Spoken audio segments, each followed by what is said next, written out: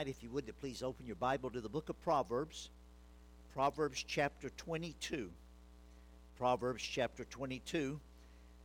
Yesterday, we went all over the Bible, and in the morning service, and then in the evening, we covered pretty much a whole chapter in the Bible. Tonight, we're going to look at one verse. That's all, just one verse. And by the way, Brother Joe, a couple of folks mentioned they couldn't hear me well last night, so if you could give me a little more volume without causing it to ring or anything of that nature, you know, that'd be great. I'd appreciate that. All right, Proverbs chapter 22, if you'll open there. In 1976, the bicentennial year of our nation, that happened to be the year that my wife and I were dating, falling in love. That was the year we got engaged. This is the year we got married. I was, at the time, working at the bus garage that our church owned and operated. We owned, at the time, 215 buses. You know, your church gave away one bus last night. We had 215 buses. We had 14 full-time mechanics. We had 12 part-time mechanics. My job at the bus garage literally was to sweep the floor. That was my job at the bus garage. But later on, I got a promotion, and in addition to sweeping the floor, they also let me fuel the buses. And then later on, I got another promotion, and I not only swept the floor and fueled the buses, but I changed the oil in the buses. I was making $2 an hour. I was working 40 hours a week. My gross pay was $80 a week. I don't remember exactly what I brought home, but it was considerably less than $80 a week at the time. So, of course, my wife and I had gotten engaged, and so I needed an engagement ring and a wedding band. And so I went to the little jewelry store downtown East Chicago. You remember that town, the little town, next town over from Hammond, East Chicago. I went downtown East Chicago, found a little jewelry store, and I went in and I found a engagement ring and a wedding band set. Now, this is hard to believe today, but it was gold. At least it was gold colored. But I believe it was gold, and it even had a diamond in it. You had to look close to see it, but it was there. But the total for two rings set, $73 is what it cost for those wedding rings. So I put down $10 and paid $10 a week to pay off the wedding set. We got married. I gave the rings to my wife. We got married. She acted very appreciative. She acted as if she just loved them and was thrilled to have them. But after we'd been married a couple of years, I said to her, you know, I was doing the best I could at the time, and so now I'd like to go back and sort of redo it, and I want to get you a nicer set of wedding rings now. So let's go to the store and let's pick out some nicer ones, and we'll put them on layaway and we'll pay them off. And she just absolutely refused. Just no way. She wasn't going to have it. These are my wedding bands. These are my wedding rings, and I don't want any others. And this is what I want. A few years later, we had been married a few years. I don't remember exactly how many. 3, 4, 5, 6 years. I don't remember. And I was speaking in a meeting like this. I was out speaking somewhere on a Monday and Tuesday. And the youth pastor at the church, he was part-time salary at the church, but he managed a jewelry store in a mall. And so he took me down to the mall, took me to the jewelry store, and he said, I want to do you a favor. He said, I want you to pick out any piece of jewelry in the jewelry store that you would like to have for your wife. He said, pick out something for your wife. And he said, I'm going to sell it to you at exactly what it cost the store to buy it. He said, so pick out what you want. So I looked around. I found a nice gold ring with some diamonds in it. You could see these diamonds. The first one, it was hard to see, but you could see these. There was several of them there, medium-sized diamonds. And this was the early 1980s.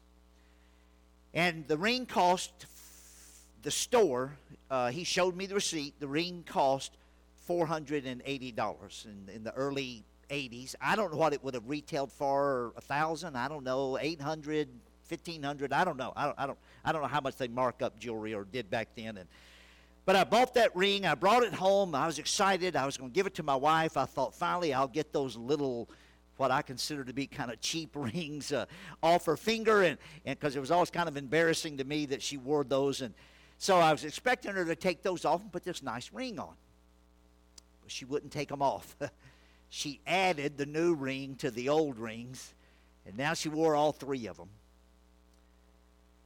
But you know, even though I tried my best to give her a better gift than the first one, the Bible tells me that there is a much better gift, far better gift that I could give my wife, or you could give your spouse, or you could give your friend, or you could give your pastor, or you could give your family member, a parent or brother or sister or friend or co-worker. Look in Proverbs chapter 22, and I'm going to read verse 1.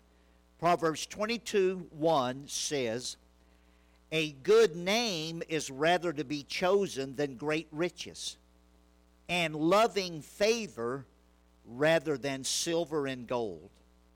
That verse is telling me that a better gift than a gold ring, a better gift than a diamond ring, is a good name.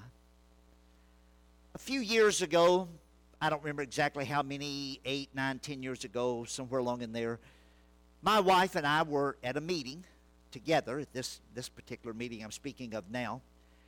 It was up in Michigan, and the man who helped Brother Hiles start Hiles-Anderson College, Russell Anderson, he's a wealthy man. He gave the original money to start the college. He was allowing my wife and me to stay in one of his lakefront condominiums. There's a big lake there in that part of Michigan, and there's a big row of condominiums there, and he owned some of those condominiums, and one of them he personally used for special occasions. It wasn't the house he lived in, but he used it for special occasions. He lived a little distance from there. And he was letting my wife and I stay in that condominium while we were there speaking in that meeting. It was a beautiful place. I was sitting at the dining room table. There was big plate glass windows, doors in front of you there. I think about 4 or 6 sets of doors, and it looked out over a balcony that looked out over the lake, and there was an open concept where I was in the dining room and the kitchen was behind me, and over here was what you'd call the living room. But it was open, kind of like this room right here. And I was sitting at the table and I was working. I had my briefcase out and was doing my administrative work from the college. And my wife was sitting in the other room, but we could see each other. And she was sitting on the couch reading her Bible. And suddenly she said, "Can I interrupt you for a minute to tell you something that I appreciate about you?" And all of a sudden, I had all the time in the world she needed. I was ready to listen. And she said, in the 30-something years we had been married at that particular time, we've been married 46 now, she said, in the 30-something years we've been married, surely there's been some things about me that you didn't prefer. She said, but what I appreciate is I've never heard you get up in public and use any of the things about me that you didn't prefer as an illustration in front of other people. Now, she wasn't there the time that we were in chapel one day at the college, and the activities director got up, Bill McSpadden, you remember him? No, it wasn't Bill McSpadden, it was the other one, Dan Wolf. Dan Wolf got up, the activities director, and he said to the students, he said, there's a brand new roller coaster at Six Flags Over America, kind of like Knott's Berry Farm. It's a big place up north side of Chicago. And he said it's supposed to be the scariest roller coaster in the world. He said, we're going to take all the students who want to go to Six Flags Over Great America. And he said, you'll get to ride the scariest roller coaster in the world. And he said, it only costs you $25. He's a group rate. We'll get into all. And he promoted it real big. And I got up after him and I said, if you want to be scared, I can save you $25. Just come home and eat supper with me tonight. Now, my wife is a great cook, and that's the only reason I would say something like that. But she said she had never heard me use her as an illustration about something I didn't prefer. She went back to reading her Bible after she said that, and she thought I went back to work. But I didn't. I got out a piece of paper, had one of those little tablets that they used to put on in the hotel rooms, you know, one of those that I had stolen and put in my briefcase. I got out one of those little tablets, and I wrote down the 14 reasons I don't tell others the negative things about my wife. When I finished writing them down, I said to her, now can I interrupt you for a minute? I want to read to you the 14 reasons why I don't tell people anything negative about you. And she said, oh, I could have saved you a lot of time. There's not 14 reasons. There's just one. Because I don't have anything negative about me. But tonight, what I'm going to do is I'm just going to quickly read the 14 things that I wrote down sitting there at that kitchen table, that dining room table that day. And you know, the 14 things that I wrote down that day would improve any husband-wife relationship. It would improve any brother-sister relationship. It would improve any brother-brother relationship. It would improve any parent-child relationship, child-parent relationship. It would improve any co-worker relationship. It would improve your relationship with your pastor, your Sunday school teacher, your choir director, your neighbor, your relative. 14 reasons why at that particular time I was thinking, I don't tell people negative things about my wife. Let me read them for you quickly. It won't take as long as it sounds like, but I'll just read them for you quickly. Number one, I wrote down that I do not tell people negative things about my wife. Number one, because she deserves better. She just deserves better than for me to do that. In fact, so does your spouse, and so does your friend, and so does your coworker, and so does you fill in the blank. She just deserves better than that. Number two, I wrote down, for every one weakness she has probably about a dozen strengths. And so I choose to emphasize her strengths. And by the way, it is a choice. I choose to emphasize her strength. Okay, yes, I talk about my wife. We all talk about each other. And so if I wanted to, I could pick out something negative to say about her. But if I wanted to, I could pick out something positive to say. And so I choose to pick out the positive instead of the negative. You know, for every weakness she has more strengths. Yeah, for example, I'll just give some examples. When we were rearing our children, I noticed that every single night she could not go to bed until she had checked on everybody's emotions in the family. She had to study and guard and repair and fix and nurture every person's emotions and get them in the right place before she could go lay down and relax and go to sleep. I'd noticed about her that she's an excellent teacher. She teaches at our college. I may have told you this before, but back when I was the president and I was there every day, I would go out in the hallway between classes, and I would shake hands with the students every day, several times a day, and just check on their spirit around the college. And sometimes I'd pass by her classroom as she was finishing teaching, and the girls would be coming out of the class weeping, and I asked her one time, I said, how is it after all these years you're still so passionate about what you teach? And she said, well, the girls, when I teach them, I look at them as if they might be one of my own daughters. And she said, so I pour my heart into them. And she said, she said, in every class, there's always one or two girls that sit right down front, and they get their notebook out, and they look at me with that look that says, please teach me something. And she said, I focus on them. And, you know, she's an excellent teacher. She's consistent.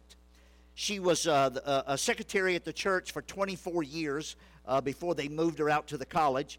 And now she's been teaching at the college for over 20 years. 35 years she taught a Sunday school class, same class, 35 years. She's been married to me 46 years. She's been a member of First Baptist Church for 55 years. She's consistent. She's been loyal to every one of our pastors. She's an excellent decorator. She teaches home decorating at our college. And at our home, everything is immaculately decorated, and there's not just something pretty. There's a reason for each thing. There's a being there. She's very affectionate. She's always appropriately dressed. Not one time in 46 years has my wife ever gone out of the house dressed in such a way that it embarrassed me. I've never one time been disappointed in the way she looked when she went out of the house. Now, I've been disappointed a time or two at the way she looked at me when we were out of the house. Like, I remember one night we were coming out of church on a Sunday night, and Brother Hiles had just paid several $100,000 to re-asphalt our entire parking lots because they all had little dips in them, and the water would catch there, when it rained, and he wanted to get rid of them. And first time it rained, it was on a Sunday. We came out of church on Sunday night, and there's some little puddles of water in the brand new parking lot. And the street light was on, and you could just barely see the little puddle of water there. And I thought the puddle of water was maybe that deep. It was about this deep. And I said, as we walked past it, I said to my wife, "Boy, Brother Hiles is going to be disappointed." She said, "Why?" I said, "Look at that puddle of water." She said, "Where?" I said, "Right there." And I went, and every drop of water in that puddle went right in her face. I was so glad we were on the way home and not on the way to church. And I was disappointed in the way she looked at me that night. But I've never been disappointed in the way she looked when she went out of the house. Our house is always clean and neat and organized. She's a tremendous speaker at ladies' meetings. She's a great communicator. She taught all three of our daughters how to communicate. She had 3 little teapots, little ceramic teapots and cups that go with it, and she would and every week she had 3 tea parties. One night she would put 2 of the girls in bed and leave the third one up 20 minutes longer than the other 2. She'd get her teapot down. They'd have tea and cookies, and she would talk to her and teach her how to talk and so forth. The next night, the next daughter. And so I could go on, and I won't. But for every weakness, she has more strength. So why should I emphasize one weakness when she has 10 strengths to? Number 3, the third reason I don't tell people negative things about my wife, if I talk about her weakness, I reveal my weakness to not be able to deal with her weakness by myself. When I go around telling everybody else, "Oh, my wife's terrible, she does this, and she does this, and she does this," what I'm saying is, I can't handle it. Can you please help me? And so I'm not really revealing her weakness. I'm revealing my weakness when I talk about her weakness. So that's the third thing I wrote down. Number 4, the fourth thing is no one who is hearing me talk about her weakness can do anything to help me anyway. Nobody's going to go home with me tonight and help me. I could get up in front of a church and tell them about my wife's weaknesses. I could be standing around at a ball game telling all my buddies about my wife's weakness. I could be at work telling the guys but not a one of them's going to go home with me tonight and help me straighten out any of it. So why tell them? Number 5, very few people who hear me tell her weaknesses care enough to want to help.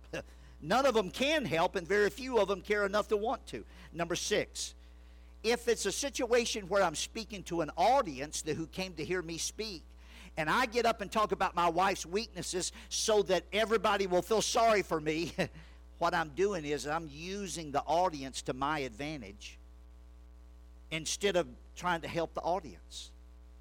And so that was one reason I wrote down. Number 7, every time I've heard someone criticize their spouse, I felt sorry for the spouse who was being criticized, not the one who was speaking. So, number 8, Every time I've heard someone criticize their spouse, I thought less of the person speaking, not more. You know, if somebody comes up to me and starts griping about their boss, or griping about their brother, or griping about their spouse, or griping about their pastor, I rarely ever feel sorry for the person who's griping to me. I think less of the person who's griping to me. Now, that may be a weakness on my part, but it's a true fact, and I suspicion other people have some of that, or that way also. Number 9, no one enjoys hearing it. You know, okay, I spend quite a bit of time with your pastor when I'm here, which I enjoy every second of, but suppose I came in here tonight and started telling you about all the mess I had to put up with. I had to spend time with your pastor, and he was late picking me up, which he wasn't, but he took me to a restaurant that I didn't enjoy, which he didn't. I enjoyed it very much. But you know, suppose I come in here tonight and I'm telling you all these negative things that you wouldn't enjoy that. You wouldn't go home tonight and say, man, wasn't that fun going to church and hearing Brother Ray gripe? Wasn't that fun finding out what a bum our pastor really is?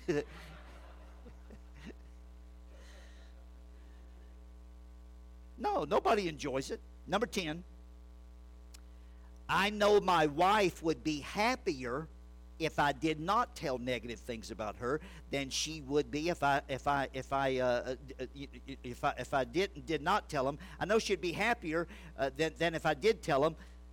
And I don't know about you guys, but I like having a happy wife. Don't you? Wouldn't you rather have a happy spouse? Wouldn't you rather have a happy boss? Wouldn't you rather have a happy coworker? Wouldn't you rather have a happy brother or cousin or relative or neighbor? Or Number 11, most people, at least subconsciously, tend to attempt to become what they've been told they are. You ever realize that? Most of us, if somebody tells us we at least subconsciously tend to kind of try to become that. Well, if that's what I am, that's what I am. And so, you know, so why would I want to pick out something negative about her and go around telling that? Because there's a chance if she hears I told it, she's going to become more and more that way. I'd rather pick out one of her strengths and I'd rather focus on something positive and let her tend to become more of that than pick out one of the negatives and let her tend to become more of that. You know, if your boss at work has a negative trait, and you go around telling everybody else at work about his one negative trait or one of his 10 negative traits, I wonder how much he's going to think, well, that's what they think I am, so that's what I'll be. But he's bound to have something positive about him. And you say, boy, not my boss. That's not a weakness of your boss. That's a weakness of you not being able to find anything positive about him. Everybody has something positive about them. It's up to me and you to find that. And if you find the positive about somebody and you emphasize that, there's more chance that he's going to emphasize that and become more of that. It's true of your own children. It's true of your family members, your neighbors. Number 12. Oh, yeah, this one. One of the reasons I don't tell her weaknesses, because I have more than she has. You know, if I need to talk about some weaknesses, I've got plenty I can talk about me. I have more than she has, so why talk about hers? Number 13, I don't want anyone using my weaknesses as an example, so why should I use someone else's? Number 14, and I said 14 actually. I know that morning I wrote down 14 there in that room, but I added 2 more, so hang on, I'll give them to you quickly. Number 14, I've always tried to give my family's weaknesses as much privacy as the other families whose father or husband is not a public speaker. Number 15, I'm afraid it would, if I if I spent my time telling my spouse's weaknesses, I'm afraid it would reveal to those who are thinkers. You know, some of us just kind of sit there in a daze and let life go by. But some people think. You know, everything they hear and see, and they think about it. They analyze it. And I'm afraid if I spend my time talking about my wife's weaknesses, those who think a little bit, it would reveal to them my failure to lead my home beyond that problem. You know, if I get up here tonight and say, folks, would you please pray for me? I've enjoyed being at this meeting, but I got to go home tomorrow or Wednesday. And when I get home, this is what I have to deal with. Would you please pray for me? I've been married 46 years, and my wife still does and still doesn't do. You know, I'm not revealing her weakness. I'm supposed to be the head of the home. And by the way, when the Bible says I'm supposed to be the head of the home, that's not an appointed position. That's a responsibility that's given to me to earn. When the Bible says the husband's the head of the home, that doesn't mean he's been elected by Congress and appointed to that position. No, that means he's been given that responsibility that he's supposed to live up to. And if I stand up here after 46 years and tell you my wife's still got the same problem now, okay, I'm revealing to you that I have failed to lead my home beyond that problem. I've failed for the last 46 years. And then the last one is this. And every man in this room will understand this point. If you didn't understand one point yet to now, you'll understand this point. The last reason, the 16th reason I don't talk about my wife's weaknesses is because I'm just smarter than that.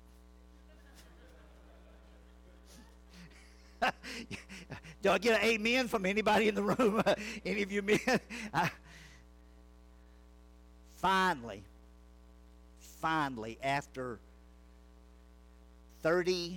almost 40 years of marriage, finally, that little, thin, inexpensive wedding band wore through and broke. After almost 40 years of marriage. And she brought it to me and showed me, look, my wedding band broke. Would you help me get it fixed? I said, not on your life.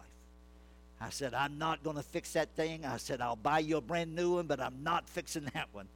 And I said, after all these years, I said, I've put up with that one for 40 years. I said, we're going to get you a new one. We're going to get you a nice one. And at the time, she had a sister that worked at a jewelry store, and she got an employee discount. And I said, go down to your sister's jewelry store and pick out whichever ring you want and get her employee discount, and we'll put it on layaway, and we'll pay it off by the month. She went down and picked out a nice ring. I don't mean $30,000, but a nice ring. And she put the first month's layaway payment on my credit card. And I said, okay, I'll pay it off. I'll probably get it for you within a year or so. I think I can get it for you. But what she didn't know was I had a plan. I took 6 of my guns that I owned, and I took them to a gun show, or I sent them to a gun show. And I said to a friend of mine who was a dealer at a gun show, at gun shows, I said, these 4 guns, I don't really care if I have them or not. I said, they're nice to have, but if I don't have them, so what? I said, so price them where you know they'll sell. I said, now these 2, I'd really like to have them, but knowing that those 4 might not be quite enough, if you have to, sell one of these, but price these to where if they do sell, I at least get some money out of them. Well, sure enough, those 4 sold. These 2 didn't. I got them back. And the price of those 4 guns paid off the rings to the very dollar.